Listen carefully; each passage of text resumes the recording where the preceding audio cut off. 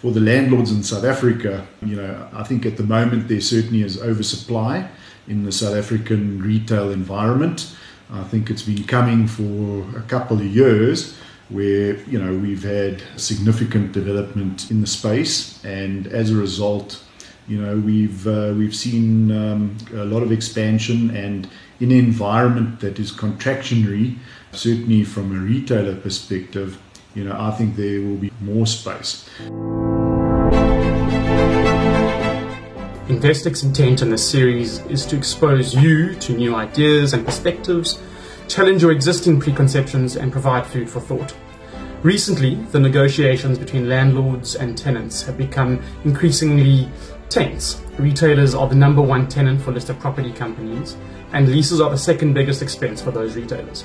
When the consumer was able to spend freely, and we saw significant growth on a year-on-year basis, the whole food chain did well.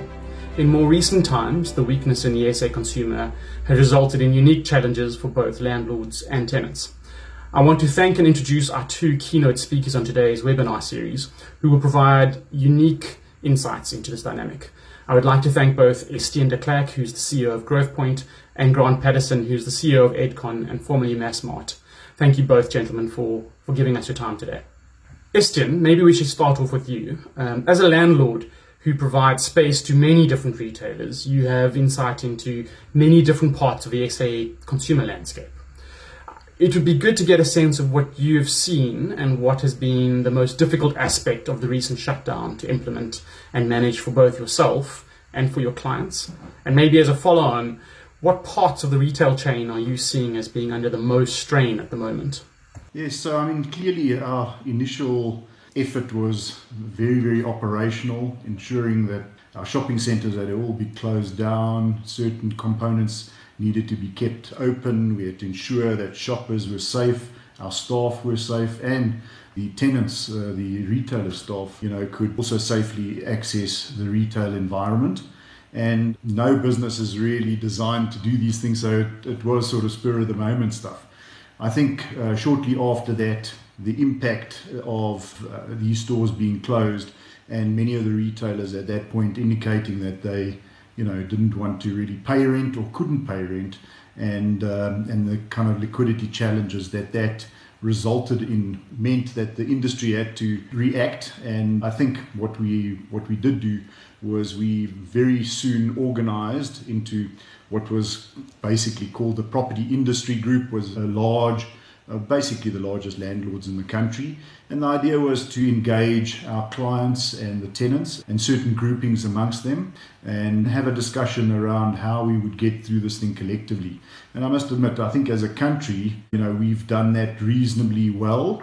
If I compare this to Australia, the US, or even the UK, which is probably the biggest mess of all, these two factions have gone into pretty much legal warfare. Whereas in South Africa, I wouldn't say totally got through this process, because obviously we're still in it, but certainly from an initial point of view, we've managed to navigate it where everybody is either equally happy or equally unhappy.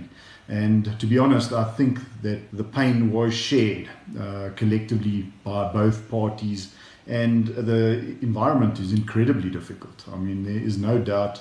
If we look at footfalls, it does vary, and I think what we have seen is that maybe metropolitan areas and certain areas within the metropolitan areas are seeing different dynamics to, for instance, the outlying areas. And trade is also varying, so it's not a one size fits all. It's pretty dynamic, and when analysing it, it's quite easily just said, across the board, it's difficult. It is, but in certain areas, it's less difficult than others. Grant, you've had a really hectic time of it. I can't imagine there are many businesses who've had a bigger impact than Edcon, and not many that will have more of a ripple effect than Edcon would have on the consumer landscape. What has been the most difficult aspect of the shutdown to implement and manage from your perspective, and how are you seeing things going forward from here? It was a huge shock to the system. Actually, the problems for us started before the actual lockdown, the 2 weeks between the president announcing closing of borders and the lockdown. We read, the Monday morning after he announced, we saw the problems. So it was very traumatic. Interestingly, operationally, it was a reasonably simple process to lock down, shut the stores, everyone go home. We had immense difficulty actually more on the bits of the business we had to keep open. In our case, we also a very large financial services company. And of course, customers wanted to phone call centers and pay accounts, and all the stores are closed and our call centers were mostly closed. And that's actually where we had the hardest problem. Specifically for Edcon, of course, the story is well known. We immediately were unable to pay. And so it was a very difficult process communicating that to all our suppliers.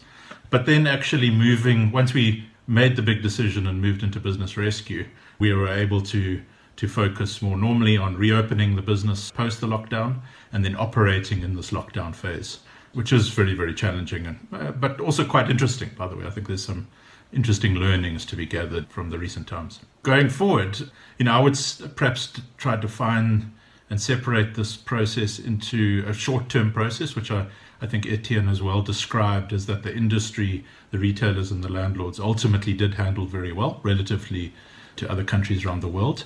But with that short-term challenge behind us, really we're in the medium-term challenge, which is, the COVID era, but post-lockdown. And then in the longer term, we're going to be left with the post-COVID challenge. And it's very difficult to look forward to there because it's quite difficult to predict what the market will look like, what will do well, what will do badly. But, this is probably where our minds are now moving on to. Esther, maybe you can provide some insights on that then. So what capacity would you say that your stores and your malls or your malls itself are running at now compared to the pre-COVID and the lockdown patch? It was quite clear that there was an initial pent-up demand for sales as the first bit of lockdown eased and people would go shop again. How long, if you were a betting man, would you think it'll take until we can get to sort of pre-COVID levels going forward, appreciating that your crystal ball is probably as broken as many of ours? Look, clearly the media is full of anticipation in terms of what they believe the long-term trends are going to be. And obviously everybody's calling for major change in shopper behavior to online, etc. And in the short term, we have, seen that online in certain areas has picked up. Now, historically, online as a percentage of retail was maybe 1.8% of total turnover. And to be honest, most of that was actually services. So, tickets for airlines, tickets for the movies, etc. So not that much physical shopping. What we have seen is that clearly a lot of the retailers, whether they're the food retailers or clothing retailers, have had to adapt in the short term to try and get merchandise to clients that some of which are hesitant in going to shopping centres. I think from our point of view, not every occurrence is a trend over the long term. And if you look at as I mentioned earlier, if you look at the landscape, there are certain shopping centres that are doing much better and others that are doing really poorly. So at the moment, for instance, the best shopping centre in the country has been the Victorian Alfred Waterfront for many years.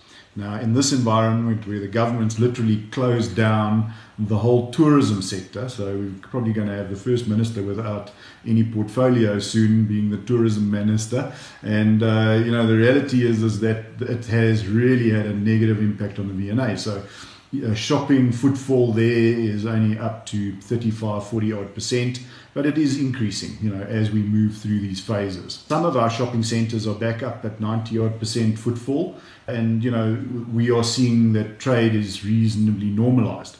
It then also varies amongst some of the retailers, so what we have seen is that certain sectors, food, have really performed actually pretty well in this environment. As people have been in lockdown, I think they've sort of adjusted their needs and their requirements. Household stuff have sold reasonably well because everybody's at home, but there are certain other goods that aren't selling as well.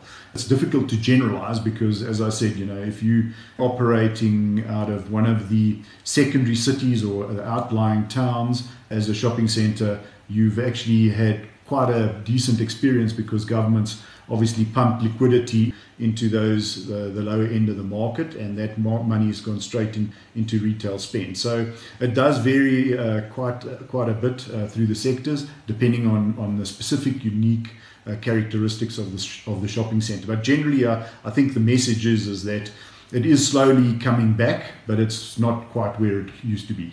Grant, maybe you could weigh in with the insights that you've been seeing through your portfolio, where you're seeing pressure points, where you're seeing interesting opportunities, fully appreciating that the business rescue process has probably taken been centre of mind for a while. It would be interesting to see how you've seen it play out. Yeah, so our Jet and Edgar's businesses are up trading as normal, by the way. So the business rescue process is mostly affecting the head office. Obviously, there's some distraction elsewhere, but Edgar's and Jet have operated throughout this period. The trends we've seen have been somewhat intuitive. Larger, more upmarket malls have done worse than low-income rural. There's a very definitive trend there, and anyone who goes to one of the big malls will immediately notice the very low footfall in those malls. So that's one trend we've noticed. Again, I agree with Estienne. There's some categories that have performed superbly, like cellular has done very, very well, as people have had to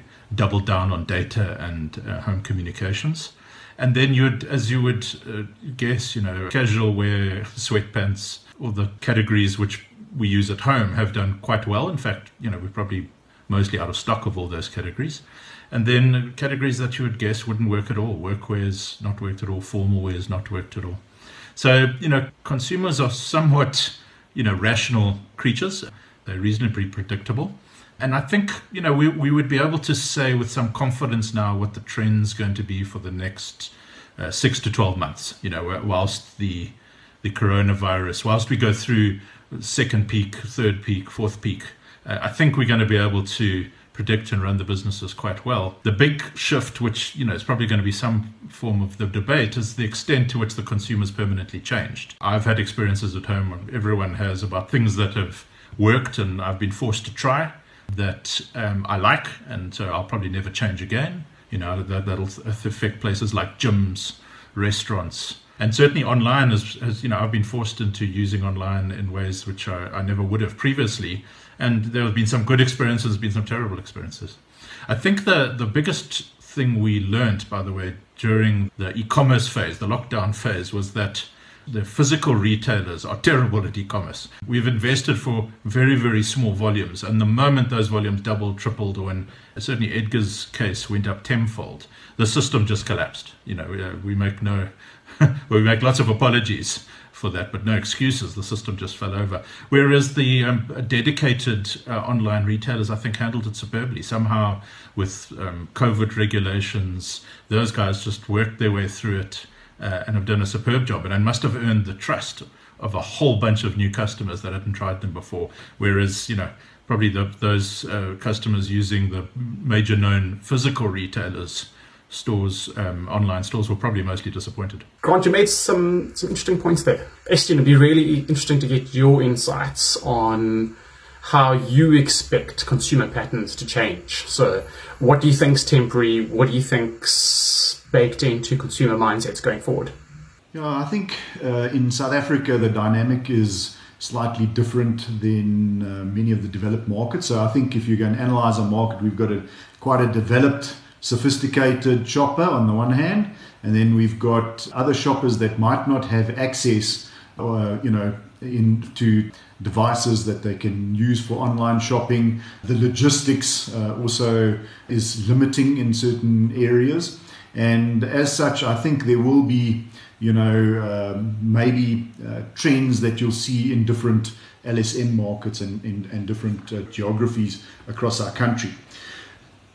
In South Africa, I do get the impression still that shopping is a bit of a social trend and remains such, and we can see that from the return of the footfall in our shopping centres. There will definitely be impact over time, but it seems as though that impact won't be maybe as pronounced as in some of the developed markets. I mean, I've got statistics where in the UK, if you look at homeware and health, and you're looking at 10 to 20% of total trade is in fact online, whereas in the South African environment, the last mile remains a large challenge, and even though we've seen that improve quite a lot in the higher LSM markets, in the lower LSM environment, that remains difficult and expensive. So, many of the online providers are still trying to make money out of this thing, and if you've got a return immediately, it provides a challenge, and in fact wipes out your profit.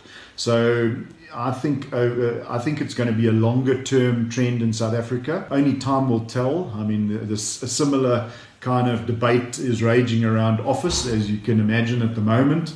Are we all going to be happy to work from home? These kind of scenarios, not all of us have answers to that, but certainly my view would be, as it relates to office, that there are a whole bunch of things that you cannot do from home. Collaborative working is very difficult, and, there's certainly in South Africa the context of having connectivity, and our good old friend Eskom, they're a real banker. As soon as you're desperate to have your meeting, they might load shed you. So those facilities, most of the offices that certainly Growthpoint provide today have uninterrupted power, etc., and is geared for the environment that we're operating in. And that I think is an important factor. And many people, the households that they live in, or isn't really conducive for working from home. So I think connectivity and all these kind of factors come into play. Grant, it'd be interesting to get your view. So TFG made a fairly bold call in their last set of results around, they thought 5 years' time you could be as much as 10% online in their business in a South African context. How easy is it to do as a person who's been involved in the nuts and bolts of this business? And if you were a betting man in 5 years, how much do you think businesses you've been involved with, or your competitors, how adaptable are they likely to be able to get to that sort of number? Yeah, so in the end, when one's been in the retail game for long enough, you realize it's really consumers that drive this. We like to think that management of retail companies and us fancy retailers, make a difference. But really, consumers drive the behavior. Why were the major retailers uninvested in the e-commerce channel? Because very few people used it significantly. It was a very special case solution. So we will follow the market, and all the retailers will just follow the market. And if the retail category goes online, they'll go online. I mean, certainly what I'm observing is there are definitely categories where the retailers are just disappearing. You can think about now, if you had to go and buy a major appliance or electronics item or a TV or a small appliance, the choice of retailers is declining fast. And their ranges in stores are declining fast. Whereas you go online and you're just inundated you can buy anything you want and it'll be in your house a week later. So I think there's no broad answer. There is going to be categories which are just going to move online very, very quickly now, I think, as a result of this experience. And there are categories which are probably never going to move online, and non-branded clothing. And so, just for those viewers who are trying to, who I need to explain that a bit more, but, if you're buying a Nike pair of shorts or a Puma set of shoes or a fancy branded sweater or shirt, Tiemler shirt, you can rely on the size, you can rely on the fit, you can rely on the style. But most of the clothes that you buy, you need to try on, or you need to feel, or you need to be in front of. So non-branded clothing is very difficult to do online, whereas electronics, home improvement goods, jewelry, these are very, very easy to do online and will move quickly now. So I think the challenge for the likes of Estienne and myself and other retailers and property owners is just to stay very, very connected to try and read the trend now and then move fast. I don't think we can force it one way or the other. I think we must just stay on top of it and not fight it. When a consumer wants to change their behavior, which some of it is permanent now, there's no question about it. It's already changed. We must just find ways to service them. Estienne, maybe you can weigh in there, talking about how you view your sector having to change on a 5-10 year view. What habits have been built into property landlords in the past do you think are going to have to change, and how do you think your business is going to have to change in the next 5 years? I think over the past couple of years we've already seen certain changes within retail, and Grant's already pointed out that white goods, electronic goods suppliers from the shopping centres have certainly diminished significantly. And the reality is those goods will probably increasingly be from big box or from an online sort of platform. And the fact that inflation in those categories has been very, very low has been proven a challenge for those retailers per se. I think the other thing is that, you know, for the landlords in South Africa, you know, I think at the moment there certainly is oversupply in the South African retail environment. I think it's been coming for a couple of years, where, you know, we've had significant development in the space, and as a result, you know, we've seen a lot of expansion, and in an environment that is contractionary, certainly from a retailer perspective, you know, I think there will be more space. So, I mean, in Grant's business per se, you know, they're in the disposal of their business as part of this business rescue process, you know, there are certain stores that will not be reopened, and landlords and property owners will have to find a solution for this. Now, internationally, we're seeing all sorts of interesting dynamics, and we do keep an eye across the ocean to try and understand some of the trends, and clearly if there's any learning, you know, that we try and pick up on that. So, you know, there's a lot of rumors that Simon Property Group in the US, which is probably their largest retail property owner, is actively speaking to Amazon to get effectively distribution centers out of their shopping centers or collection points, and that's to fill up space that, let's say, a JC Penney or any of these large retailers have left that have gone into liquidation. So actively, you know, the other dynamic in the South African context is the amount of parking we provide.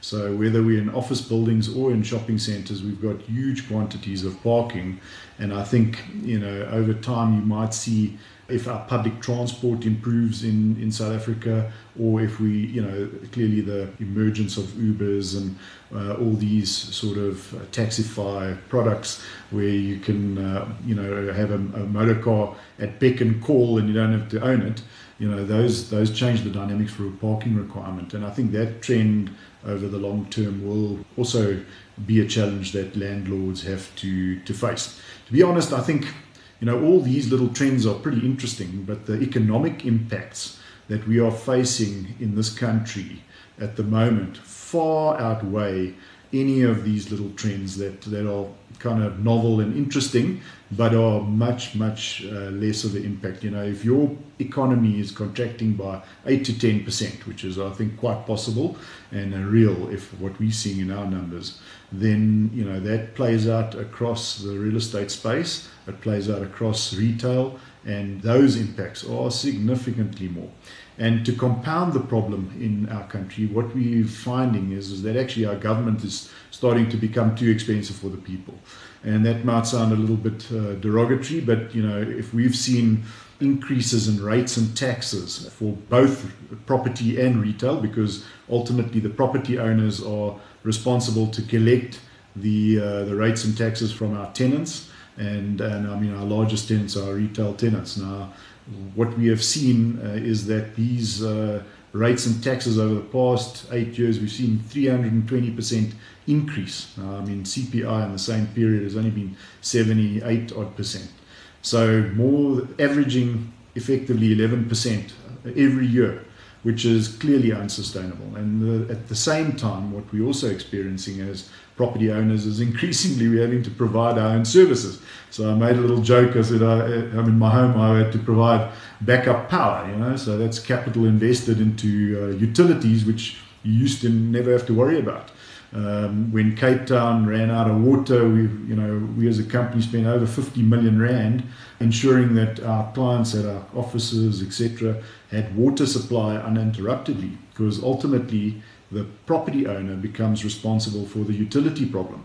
And it's got as bad that, you know, if you go into the Woodmead off interchange today, you'll see it's being upgraded, and that's a provincial road, but guess what, it's not your tax money at work, it's Growthpoint and some of the property owners that will be upgrading that infrastructure. Now, all these costs ultimately have an impact. And one of the things is the real estate industry in South Africa has actually been one of our most competitive industries globally, because we've been able to develop property, and there's many reasons why that is. Our land is maybe cheaper, and our cost of development has been a bit cheaper, and we've been able to bring in rentals cheaper than anywhere else, and it's been able to attract foreign retailers to our shores, but also, in the commercial and industrial phases, we've seen businesses come to South Africa. Now, if government continues to go on a certain trajectory, all it's doing is making corporate South Africa completely uncompetitive internationally, and that will continue to shrink the economy. Now, that's not good for anybody. So certainly as a collective, between ourselves and some of the retailers, we're going to be addressing this with the Minister of Cooperative Governance, and this is a real crisis for the industry, and the perception that rental has grown exponentially over the past 10 years isn't actually the net rental that the property owners are receiving, but is as a result of this massive increase in utilities and in rates and taxes. So these administered costs are skewing the pie, and effectively is expropriation without compensation. Grant, from your perspective, if you had a wish list, what would you like government to do, and how have your interactions and engagement been with them through pre-lockdown, lockdown, and now as you get to the other side? One of the interesting things has been the effect of the EdCon experience, which has really been a long ongoing saga, which has, weighed upon landlords and suppliers and employees alike. Largely customers have been shielded from it. It's probably developed the relationship between the retailers and the property owners, and in that I think there is a joint understanding that we live off consumer spend. We spend some time arguing between the retailer and the landlord. How do we divide up that consumer spend amongst us? And that's a fair argument. But I think there is quite a commercial understanding now. By the way, I don't feel like there was a particularly commercial discussion 3 years ago, but things have come along. We've all learnt a lot. The impediment now is we have to convince governments who collect taxes that they also are exposed to consumer spend, and that's I would imagine that's Etienne's number one challenge. When the retailer sits across from him and says, my turnover's gone down 30%, at minimum my rent's got to go down 30%, he's got to be able to go off to the local governments and have the same debate. And I suspect his challenge is greater than ours was, because we at least were talking to very experienced and successful business people, and he is talking to people whose lives and jobs depend on collecting more money, not less money. So I really do think we have a big problem there, and certainly the retailers and the landlords will begin a process now, a very, very serious process of addressing this issue. It has become the number one issue in physical retail. So I think that's the most dominant trend. Government, for the most part, that I've had interactions with, has been engaged and interactive, but I don't get a sense has yet come to terms with the crisis and the quantum of the crisis that's hitting us. All business people, all leaders, I think, obviously suffer from a period of denial between where you think it's going wrong and you finally accept it's gone wrong and you've got to do something about it. And I don't get a sense yet that government leaders quite understand the crisis, the financial and economic crisis that is heading our way. Grant, those points are incredibly interesting, and I tend to agree with both you and Estienne around the consumer dynamic is going to outweigh so much else in the next while, and if the consumer rebounds from here, it'll flow through to the entire pie, but there's a risk that it takes longer than people would like. Certainly, from an analyst perspective, I'm struggling to find much to be optimistic about on a 2-3 year view, but I tend towards being overly bearish, so maybe that's clouding my view. It'd be interesting to get an intake, Estienne, from your perspective. What initiatives can retailers and landlords take to both get government on board, and then from an entirely separate point of view, in a far more near-term perspective, what do you think it's going to take to get customers to come back to malls? Is it going to take a vaccine? Do you think that there's just pent-up demand that they're going to come back regardless, because eventually people say, I'm gutful and I'm going to come back in?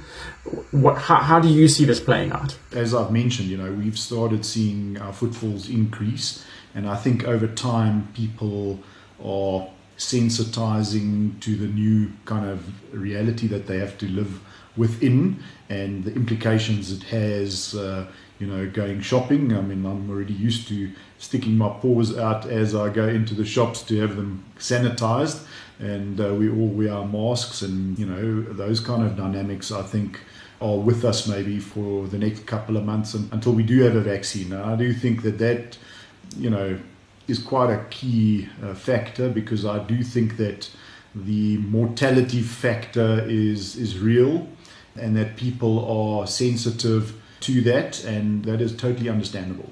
So I do think that will have an impact. Once again, it depends on where you are, but if you don't have any tourists coming into Cape Town, and that clearly is a big factor for the economy of the city. So if every tourist that comes to Cape Town that spends $1, 60 cents of that is actually at the V&A.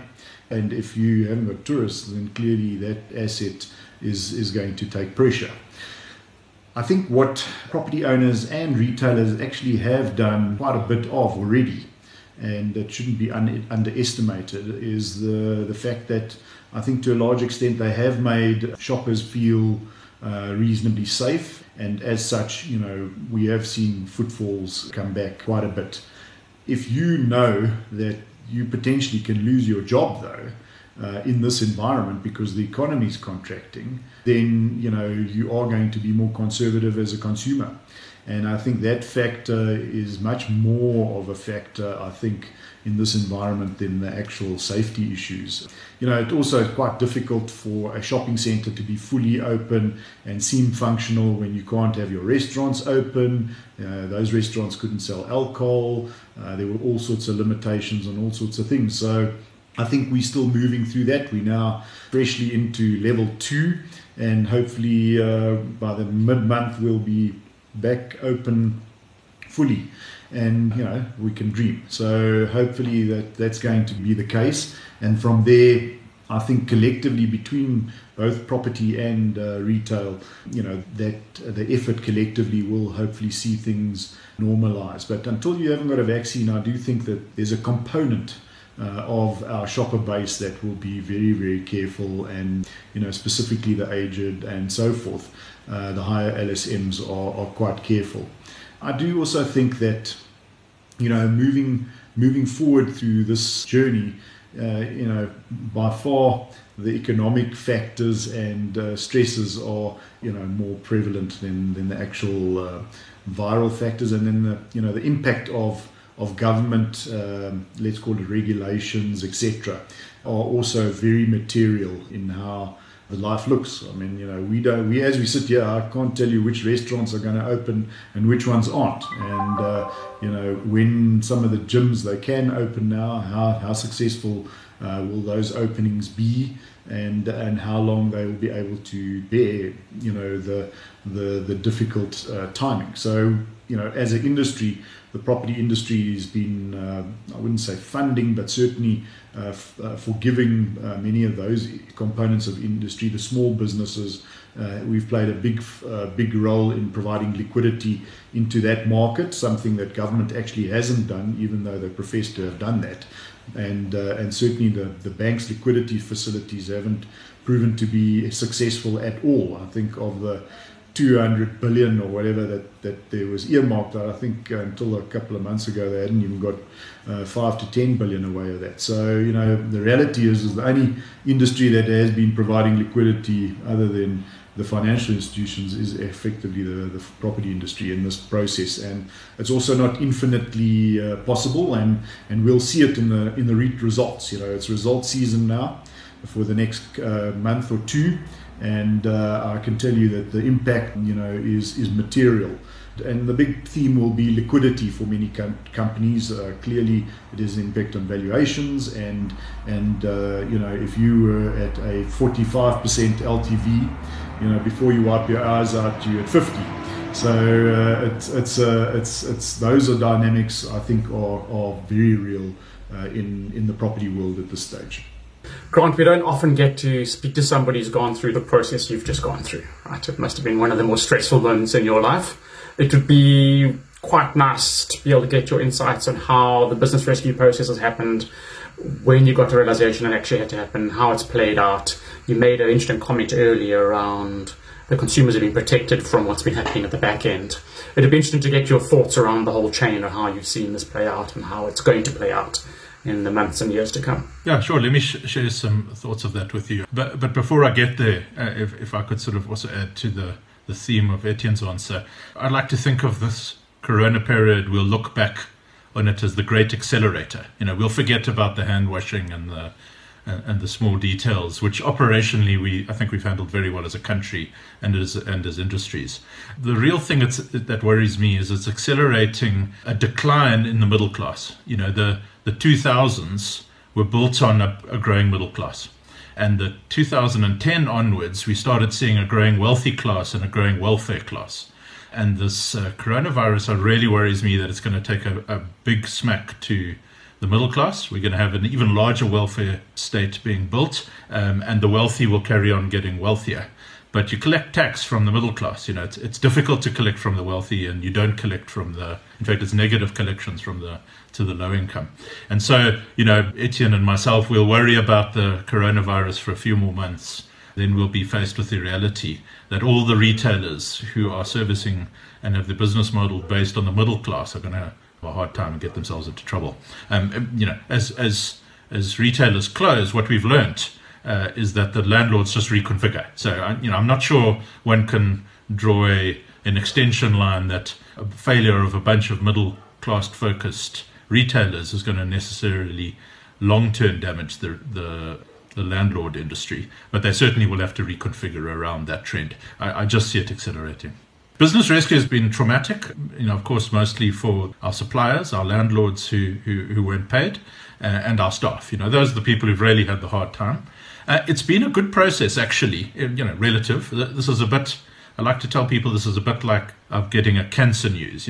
The news that you've got cancer is a shock, but then there's some good news within there that maybe it's only early stage and we can cut it out. This experience is very much like that. You get some bad news, we have to go into business rescue. But then the good news is that we're going to be able to save the majority of the stores. And I'm incredibly grateful, by the way, to the role that the landlords have played in that, because without them, we couldn't have saved any stores. And I'm also incredibly grateful to the brave new owners of Edgars and Jet. This to go out and spend money on businesses at this time, it takes some serious courage. And I think everyone should interpret from that, and I feel enormously grateful for it, is the effort and risk people are going to save some good branded businesses and save some jobs. So I've got nothing but positive to say about business rescue. I can see why it goes wrong, by the way. I certainly would be able to give you stories of 1,000 times in the last 3 months where the whole thing could have fallen apart. But I think, as long as there is some good underlying businesses there's good leadership on all parts, by the way. You have to have people who've lost a lot of money and yet are still prepared to work with you. This is very, very difficult. So far for us, it's been a good experience. And I think, as I say, it's just accelerated what was going to happen at EdCon anyway, which is even if we had successfully turned the business around, we would have still broken it up and sold it off in pieces. And hence why I refer to Corona as the great accelerator. Yes, I think maybe I can just wade in, David, if you give me the opportunity. I think Grant and his team, the large property owners certainly were supportive of him and his team and what they had been doing. We could see the positive impact. The dilemma was just with COVID, they kind of ran out of cash. And the reality is that cash flow is king in this environment. And without it, it's impossible to go forward. And I think, the dynamic through that process, to be honest, our experience historically, Grant, on business rescue from a property point of view is terrible, because what happens is it's designed for the financial institutions to effectively take everything and leave the poor property guys with nothing, right? So it hasn't been great, but in this process, the way it was managed, and I think the speed of execution, to be honest, I think contributed. I mean, certainly, from our side, we actively try to introduce people into the process to try and find buyers and create maybe a little bit of competitive tension in the process, and see whether we could help the business survive. I mean, to give you an idea, up until March 2020, I mean, the business Jet turned over 7.5 billion for the year, and Edgar's 9.5 odd billion. So I mean, between the two of them, they're 17 billion of turnover. They're still the largest retail player as a collective in the economy, and occupied over 1 million square meters of space in South African real estate. So, wearing my industry hat, it was important for us as the property industry to try and encourage a solution as best possible. And clearly the Jet stores are a little bit easier to deal with because they're smaller, and there's much more of a market for that. But in this environment, it's also, it's not easy if you've got 500,000 square meters of space coming to the market, even if it is small. And then obviously the deep space, Edgar's formats are really a different sort of challenge for the retail, for the sort of retail property industry. And I think hopefully the answer over the long term will be a positive one for us all. And to think about all the jobs that have been saved in the process, I must admit, those, we can't underestimate the direct and indirect financial impact it has on people's lives in this market. It's incredibly interesting. Thank you. Maybe one last question. Grant, are you going to be sticking around in retail, or is this, are you going to need some well-deserved rest? How does this play out for you in the months and years to come? Yeah, I really only have skills to do two things. I can either get into energy. My education and training was as an electrical engineer, and in between Massmart and Edcon, I actually started up a solar business. So I'm getting to that phase. I'm too old to retread.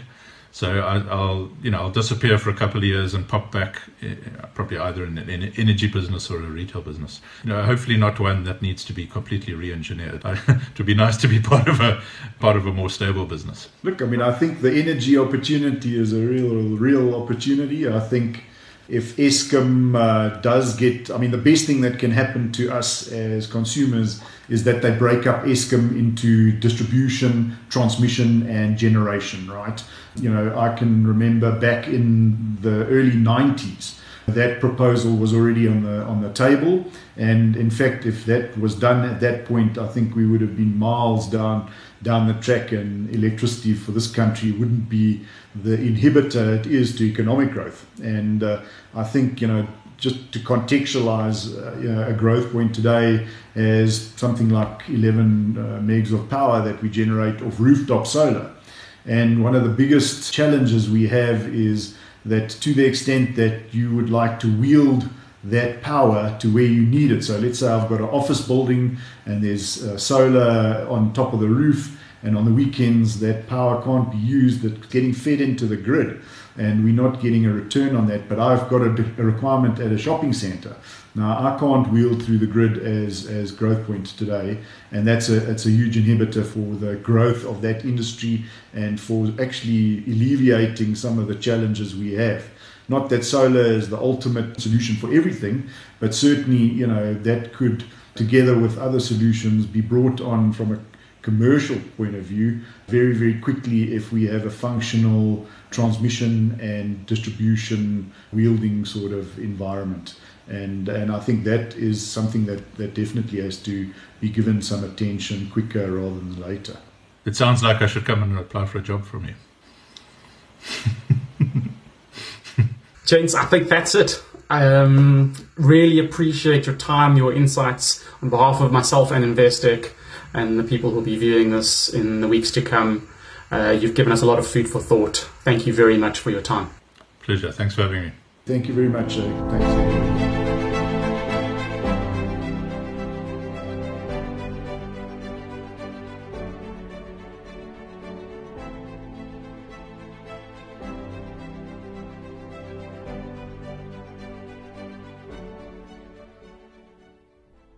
The views expressed are those of the contributors at the time of publication and do not necessarily represent the views of the firm and should not be taken as advice or recommendation. Investec Specialist Bank, a division of Investec Bank Limited, is a registered credit provider.